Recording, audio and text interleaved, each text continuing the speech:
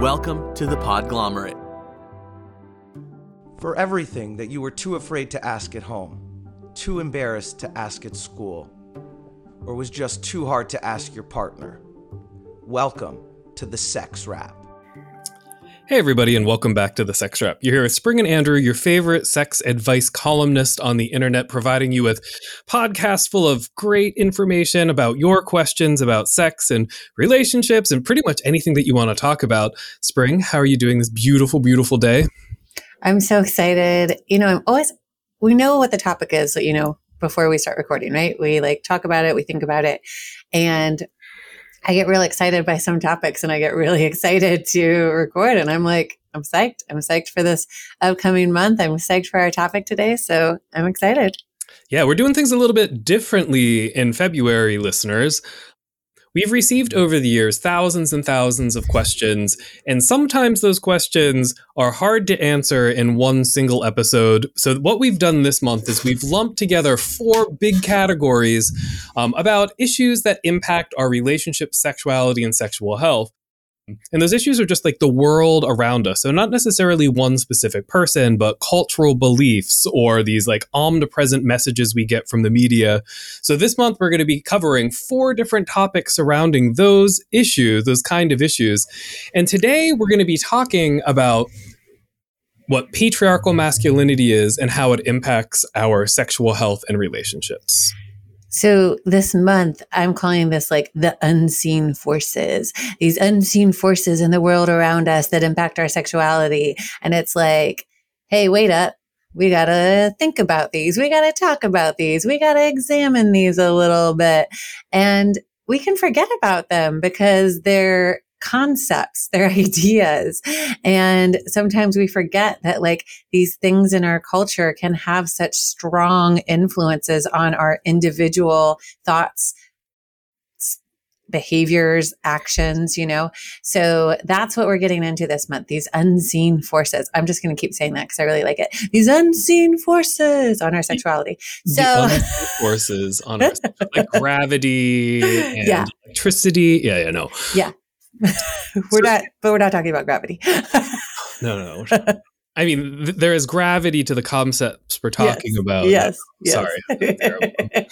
No, but today it's about patriarchy and how it impacts relationships, sexual health, and Spring. When someone says patriarchy, or if somebody says patriarchal masculinity, what does that mean to you? Well, we're specifically using this term today instead of the term toxic masculinity for a couple of reasons. So one, I think the term patriarchal masculinity is clearer. It's we are very specifically talking about this type of masculinity that is focused on patriarchy. And what's patriarchy? It's where men are in charge, right? It's where men have the power. And it's anything that is emphasizing and allowing that to continue, right? And anything that is not challenging that. And I think that's a nicer term to use than toxic masculinity, because toxic masculinity does a couple of things. I think it kind of undervalues. It kind of just makes it a kind of cheap phrase that we throw around. We throw around the word toxic quite a bit. We call everything toxic, from actual poison to a negative comment somebody said, or even just looking at a person and we might decide they're toxic for whatever silly reason. And so this idea of toxicity, I think, has gotten a little too overused and doesn't have a lot of meaning anymore. And so we chose today to really talk about patriarchal masculinity and say okay, what are the actual factors, in this type of masculinity that are impacting us, and then kind of go through all the different ways they're impacting us. So we're going to be talking about mental health and physical health and relationships and how to challenge it and some of the changes that we'd like to see overall. And I agree. Yeah, and sex. Yeah. So when someone says toxic masculinity or patriarchal masculinity, they're talking very much about the kind of harm that behavior has.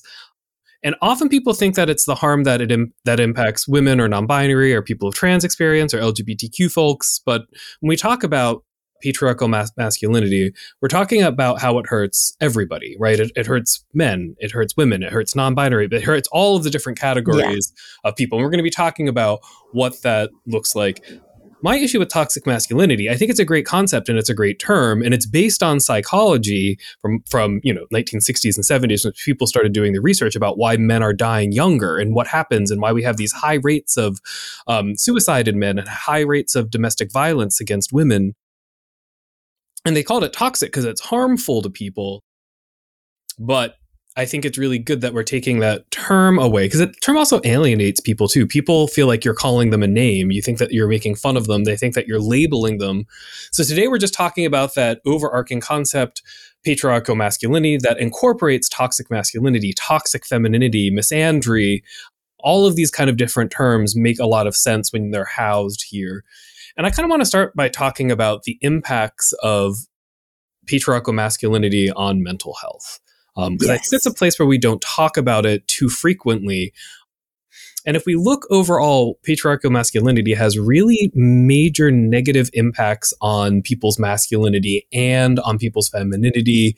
It's all of that societal pressure to look and act a specific way, regardless of what your sex or gender is. It's patriarchal masculinity that sort of says, like, you have this very narrowly defined box of how you're allowed to act, how you're allowed to feel, how you're allowed to look in public, the kind of relationships that you're allowed to have, the kind of job that you're allowed to have.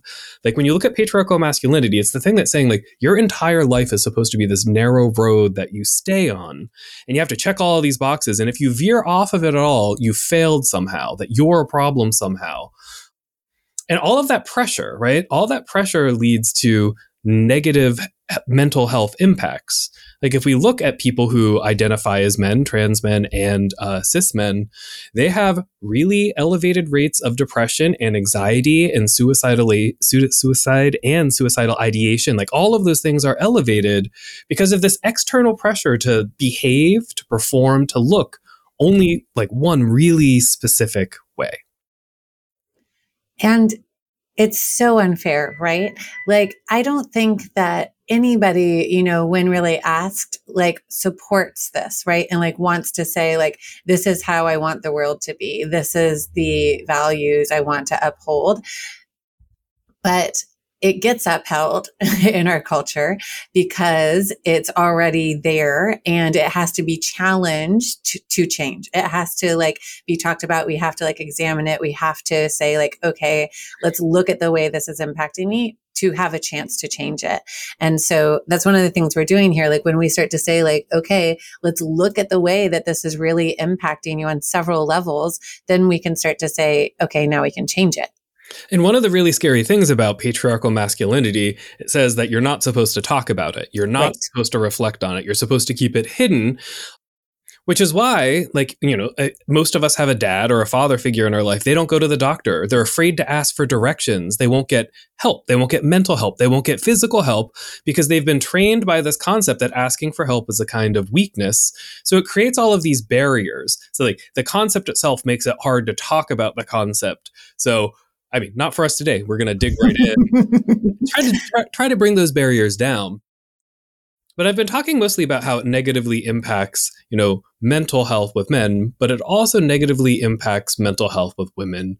From the time a little girl first gets told to act sweet or act like a lady or keep her legs together, or you can't go play in the grass because you're wearing a dress, or you're supposed to play with a doll, or you can't be a policeman or a firefighter when you grow up because girls don't do that. Like, the messages from it negatively impact women from the moment, before they understand those words.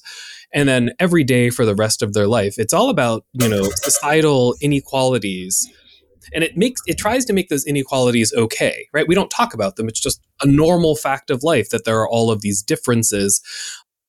And it reduces the number of opportunities that women have over their lifespan, cis women and trans women, because once again, that really narrow road or that really small box that you're supposed to exist in causes stress and strain on your mental health over your lifespan.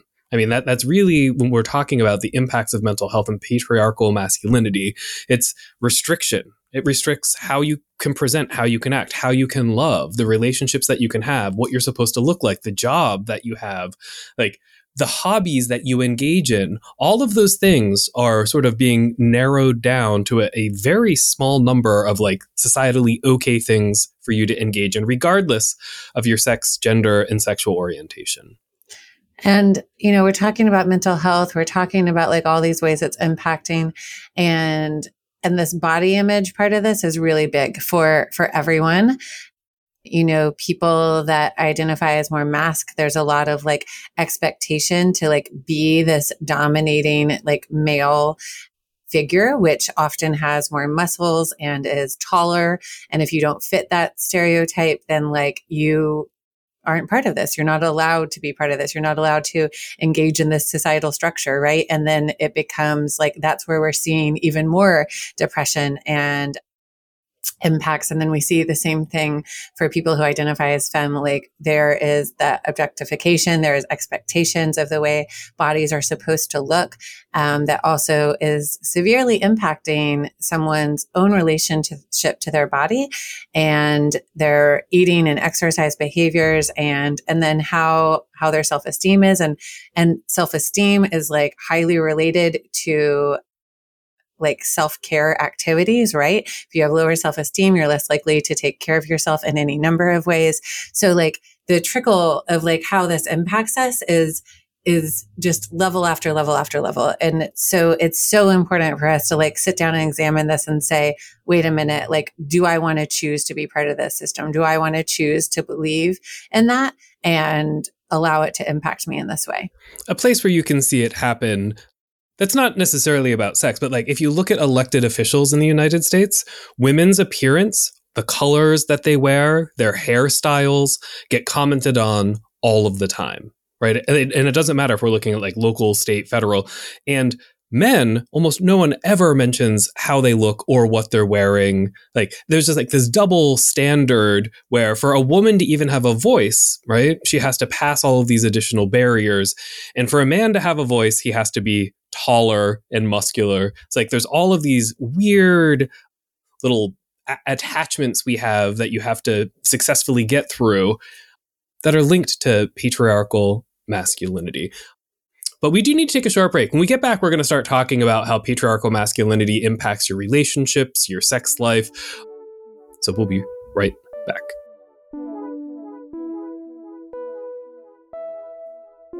Welcome back to the episode, everybody. Today we are talking about the impacts of patriarchal masculinity on ourselves, our self-concept. Spring was just talking about how your self-image is really important for you and self-care. So we've been talking about, how it impacts you in your daily life, how it impacts the jobs that you can have, how it impacts how much money you make over your lifespan. It's a powerful force, and most of the time we don't think about it. We don't see it. But when you start looking around, like I mentioned, people in politics, just watch what happens when there's a woman on stage. It's about what she looks like. And watch when a man's on stage, no one ever mentions his attire. Like it pops up everywhere. So when we start to think about this in other areas of our life, we can start to see it in work. We can start to see it in our social sphere. We start to see it in our relationships. And I think we can spend, Andrew and I could spend an hour on each aspect of this. We could have, there's so much to say. And I really want to get to the sex part, sex and relationships, but let's just spend a moment on in the rest of our lives. So in the rest of our lives, how is it impacting us? And, I think most of us can probably think of an example from our work lives where we have seen people treated differently based on their gender, where we have seen people have different expectations of what they can do in a job or in a role based on their gender. And we've also probably seen, these ideas of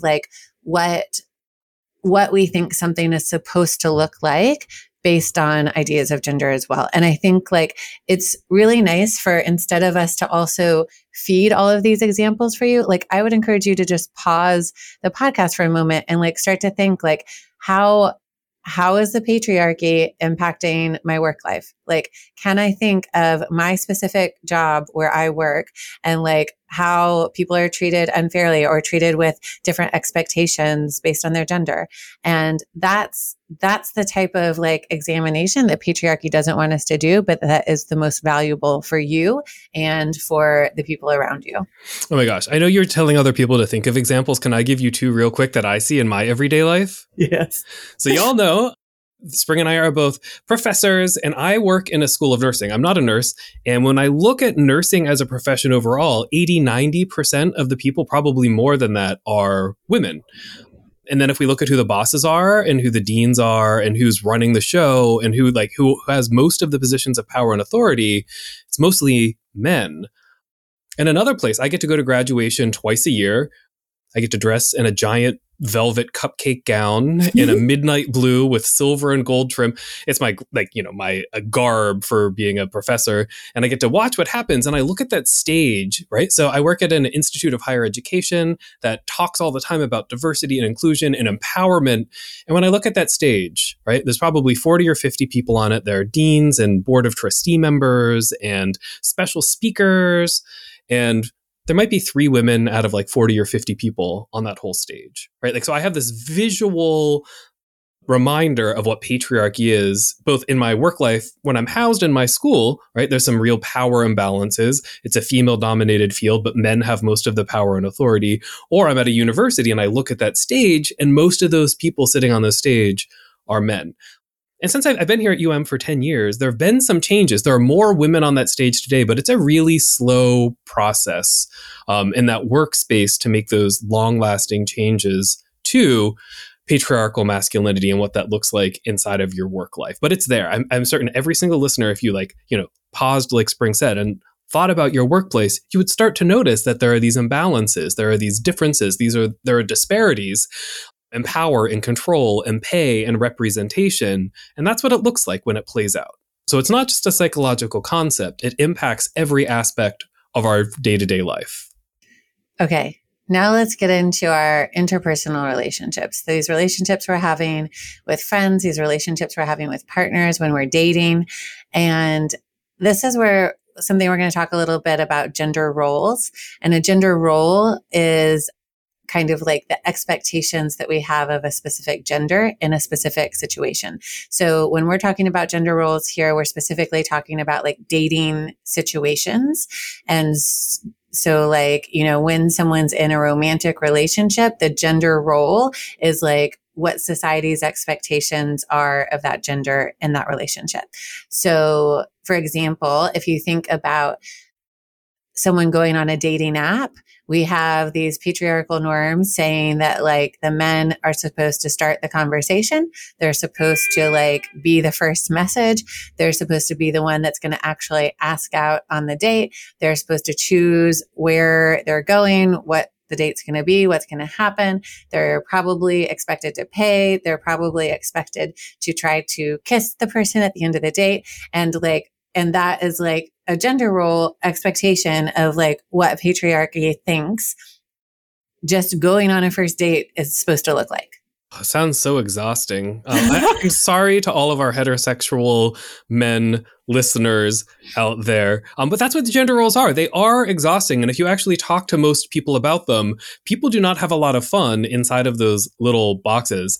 I'm really also glad I'm not dating. And I think it's even worse in online dating scenarios too, what it actually looks like, that who will pay.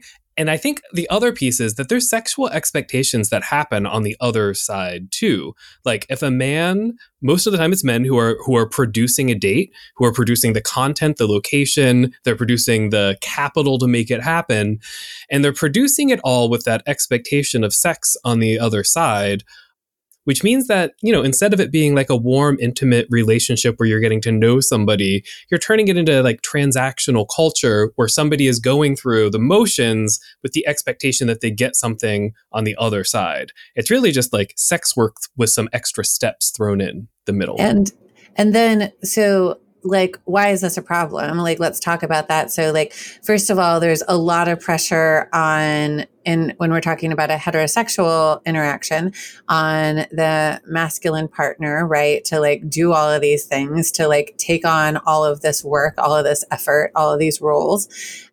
But then on the other side of that, like, then, for example, if I identify as femme and I'm on a dating app, and if I ask someone on a date, sometimes they get mad at me, or sometimes they'll be like, why are you so aggressive? Right. because I'm stepping outside of that role. And so like and then if I don't do that, if I'm like waiting and waiting for somebody else to make the first move, then like I can also start to feel bad about myself. I can start to feel like, oh, this person hasn't made this move yet, but like, it's probably just because they're exhausted of making the first move. Right. But gender roles and society and the patriarchy tell me I should feel bad about myself because somebody hasn't made that first move, or because someone didn't pay on the first date. Right. When I think that's not what I believe, right? Like, I don't believe that if I go on a date with a man that he needs to pay for that date.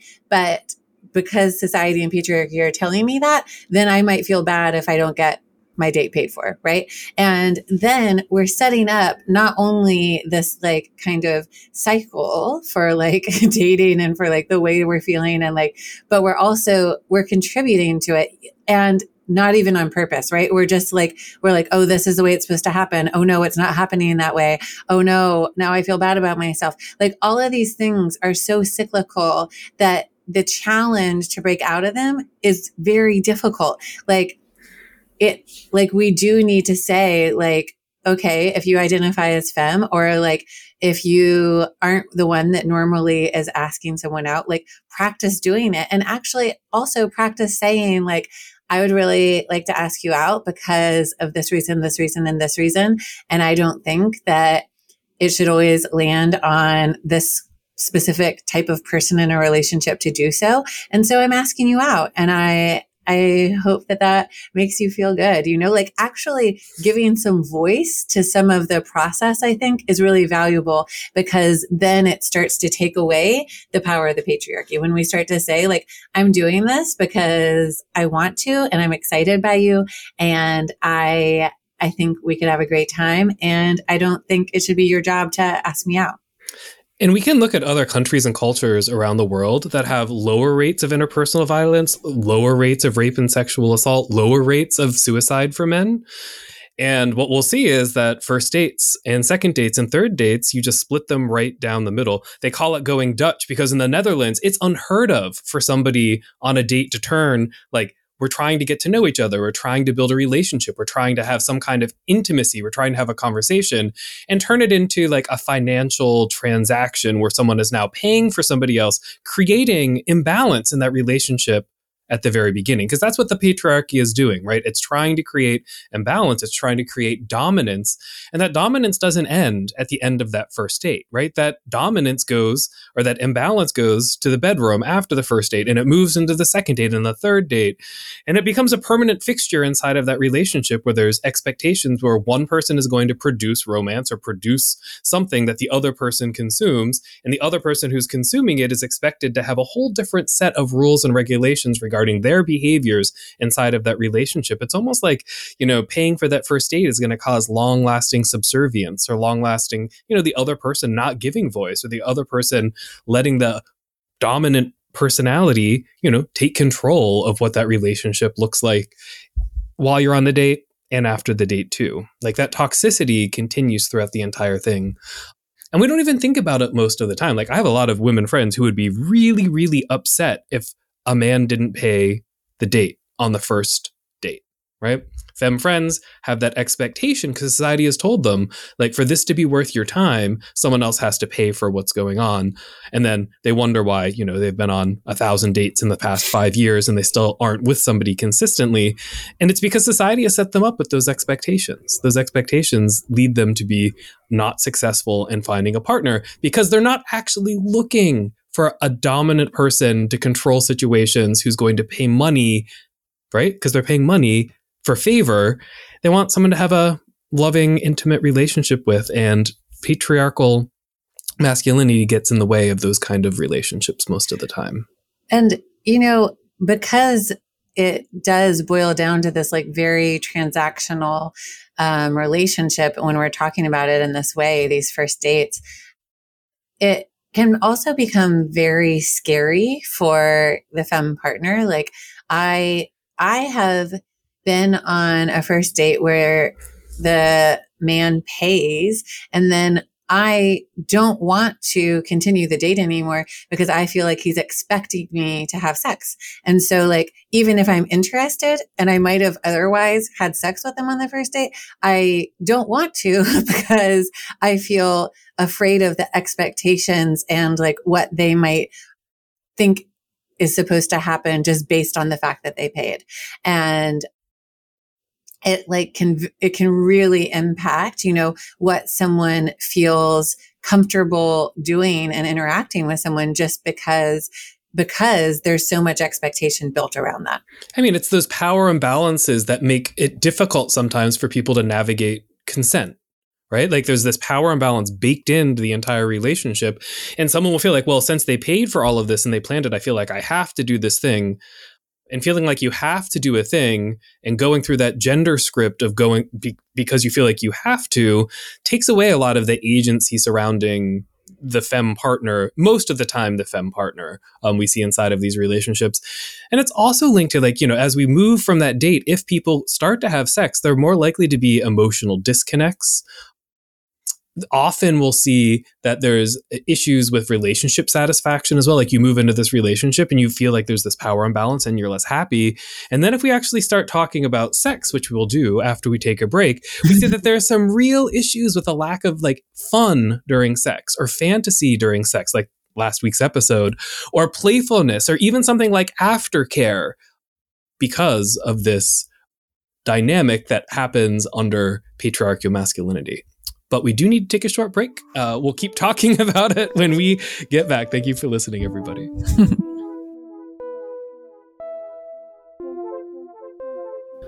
Welcome back to our episode. We are exploring the influences of patriarchal masculinity in our lives. And we've been talking about dating and what that looks like overall. And just a few other thoughts before we move on. With dating, it reduces the total number of partners. It reduces intimacy. It reduces the way that you talk with people, approach people. It reduces the way you swipe people. It makes it so a lot of the ways that we interact are based just on visual instead of actual like in-depth conversations with people. It's messy. And, we were kind of focusing a little bit more on heterosexual relationships, but the patriarchal values like do impact queer relationships as well. I would say like there is a little bit more pushback in queer relationships, but it's still so strong that like, somebody within a queer relationship might be more dominant in any number of ways and then still feel like they have to do these things under this patriarchal gender role situation that we're talking about here. And it's like, it's not even, conscious. It's like, this is like the role I'm kind of like feeling in this relationship. And then it is still impacting you.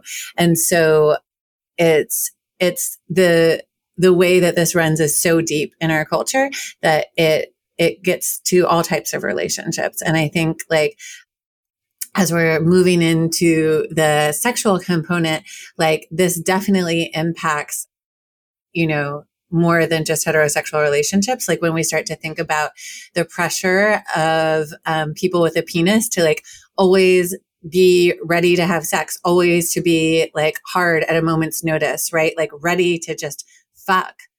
That's what the patriarchy says people with a penis are supposed to be able to do. And it doesn't matter what type of person you're having sex with, like that pressure is on people with a penis, like all the time. Always. And I can tell you, as somebody who has a penis, there are lots of days where you are too tired, if you've been out drinking, just too exhausted, or too not in the right mood, or you just want to watch another episode of a television show, or you just want to cuddle, or, there's a million reasons why. Sometimes you're just not in the mood, and it's okay, but patriarchal masculinity says men always have to be in the mood, and they always have to be able to get hard, and they always have to make the first move, and they always have to be interested, and they always have to keep trying too. Like if a Yeah. partner says they don't want it because of patriarchal masculinity, they're like, well, I'll try again later. Or do you want a back rub? And the back rub is obviously just a foray into trying to get sex. Like there's so many negative aspects of how men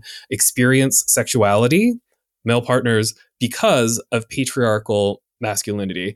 I'm going to back up for 1 second. I have so many gay friends who started out as like pink-haired, loud, defiant, and then patriarchal masculinity slowly like seeps into their bones.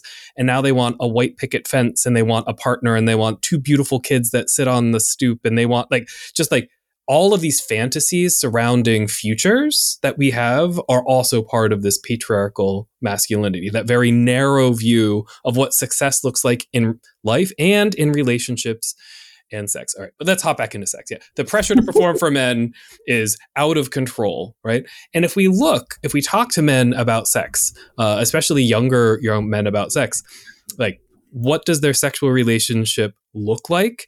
And often they'll say like, well, it feels nice and I have a ton of anxiety, like a ton of sexual anxiety. Every act I have with every person, I feel like I'm going to let them down. I feel like if I'm not hard enough, fast enough, if I don't last long enough, it's going to negatively impact me and my reputation and the view of myself from this point forward, which is one of the reasons why we have so many men who have long-standing both erectile dysfunction and rapid ejaculation, right? These are both parts of the anxiety that comes from this kind of patriarchal masculinity.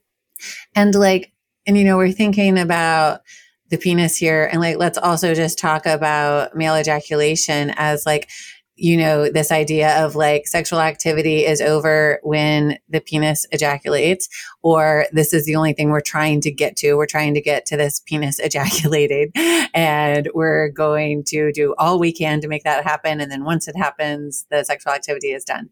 And this is horrible for everybody involved, right? This is horrible for any gender of person that is engaging in the sexual activity. It's putting so much pressure on the person with the penis, and that can be overwhelming, right? It can, and like that can make it feel like a not fun sexual activity to be a part of. And if the focus is all on that penis, then what the heck is happening for that other person, right? And this is like such a negative impact. It's like overwhelmingly negative. Like we have to keep challenging this notion. We have to like think of sex more broadly. We have to think, you know, and we talk about this a lot on the show about, you know, sexual activity is like starting like from the like flirting and the foreplay, and all of these are parts of sexual activity. And it doesn't have to finish just when an ejaculation happens or when an orgasm happens for any gender of partner, right? The orgasm is not what it's all about. There's so much more to a sexual interaction that is so valuable for the people engaging in it. And if we remove, you know, these ideas of orgasm being the end of it, then everybody gets to have more fun. Everybody gets to be more playful and gets to experience more different types of joy and pleasure in their bodies. Right. So we're talking about like this kind of patriarchy, right? Patriarchal masculinity is what creates that goal-oriented sex. And that goal-oriented sex is one-sided most of the time. We could talk about, you know, I mentioned erectile dysfunction. I talked about rapid or premature ejaculation.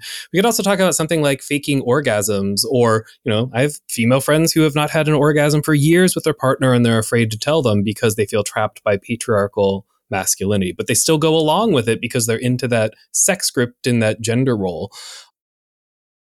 We should also talk more about how it impacts women's sexual autonomy, right? So we talk a lot about, most of the time we talk about how toxic masculinity, patriarchal masculinity negatively impact women, but it also negatively impacts their sexuality overall. If we ask women about sex, they have a lot of shame and fear and guilt surrounding it, but it also reduces their sexual autonomy. Like, we read about it, and women experience their sexual awakenings in their 50s most of the time. It takes until they're 50 years old to start asking for what they want, for being a little bit more dominant in bed, for starting to explore their sexual fantasies, because they spend their first 40-something years of life under this umbrella of patriarchal masculinity, which tells them that they're not allowed, or they're not supposed to, or that will slut shame them for even saying they want to try something new or different. And it's a lifelong quest for many women to sort of break out of that little box, that prison that Spring was talking about earlier in their episode, to get what they want from sex, to ask for it. Even something as simple as asking for aftercare can be really hard for women who are under the umbrella of patriarchal masculinity. It can be really, really hard. And this is why women fake orgasms, right? Like, it's because of the patriarchy. It's because I have to pretend like I've gotten an orgasm so that this other partner feels successful, so that they feel like we've accomplished the goal of this and that I can now move on with my life, right?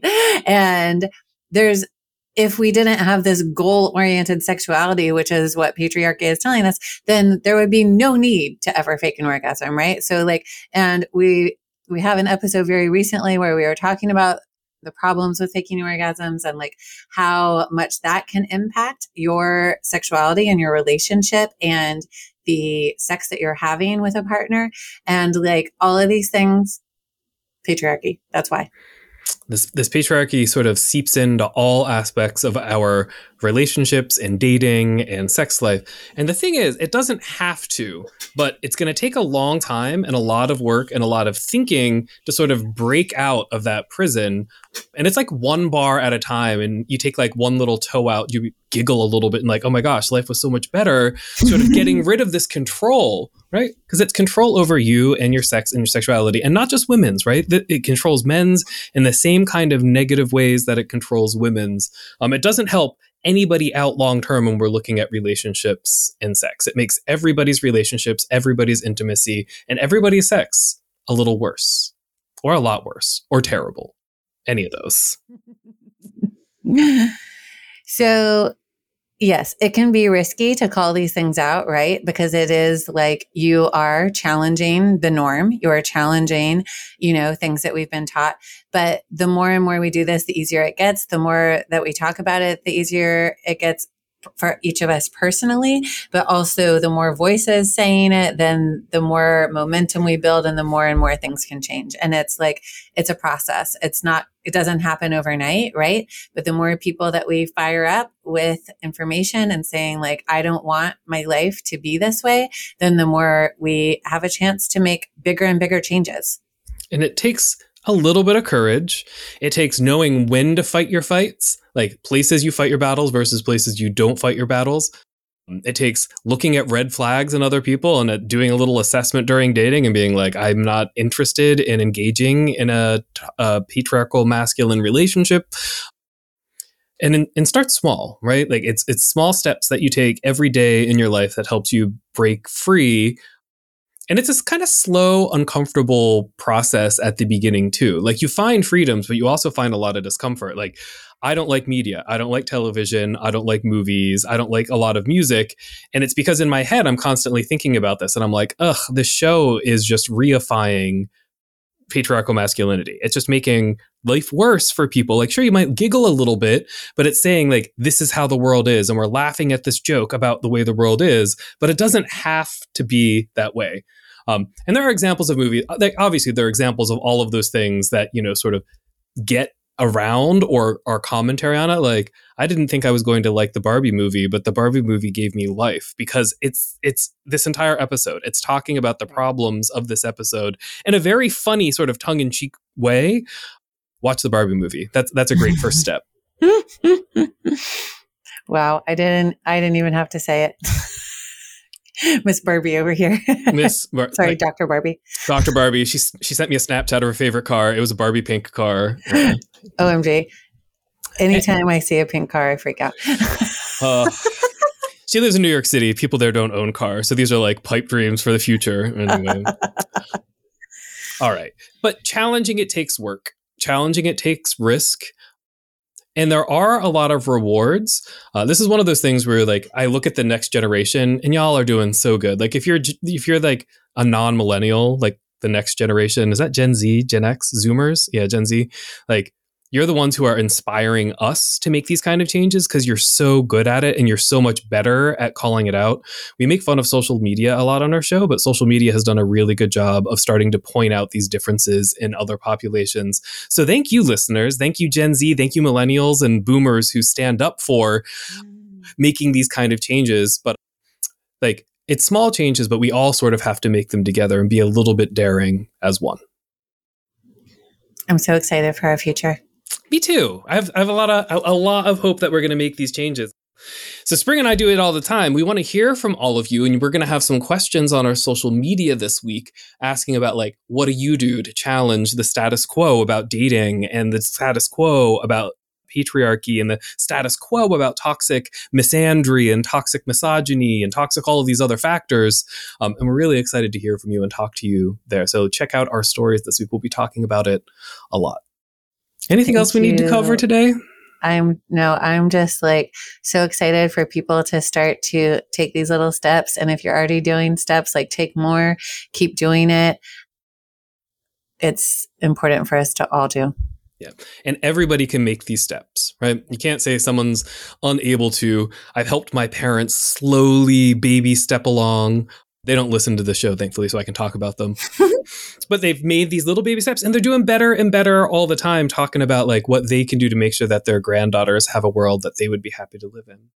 I'm happy to live in this world with you, Spring, and I'm so happy we get to make these episodes. And I hope that everybody listening today feels a little bit better about the world. You can take a little step forward and start breaking these chains and have a happier, healthier, more fulfilling sexual life. Yes. Thank you, everybody. Thanks, everyone. If you have any questions about this episode or any follow-up, we'd love to hear from you. You should check out our Instagram. We're at The Sex Wrap. That's WRAP. You can DM us there. We're really active. You can also email us. We're thesexwrap@gmail.com. And you can give us a phone call at 413-I-WRAP-IT. Thanks for listening, everyone. Bye. For everything that you were too afraid to ask at home, too embarrassed to ask at school, or just too... Music for this episode provided by the ever-elusive and mysterious Breakmaster Cylinder. The Podglomerate. A sonic universe.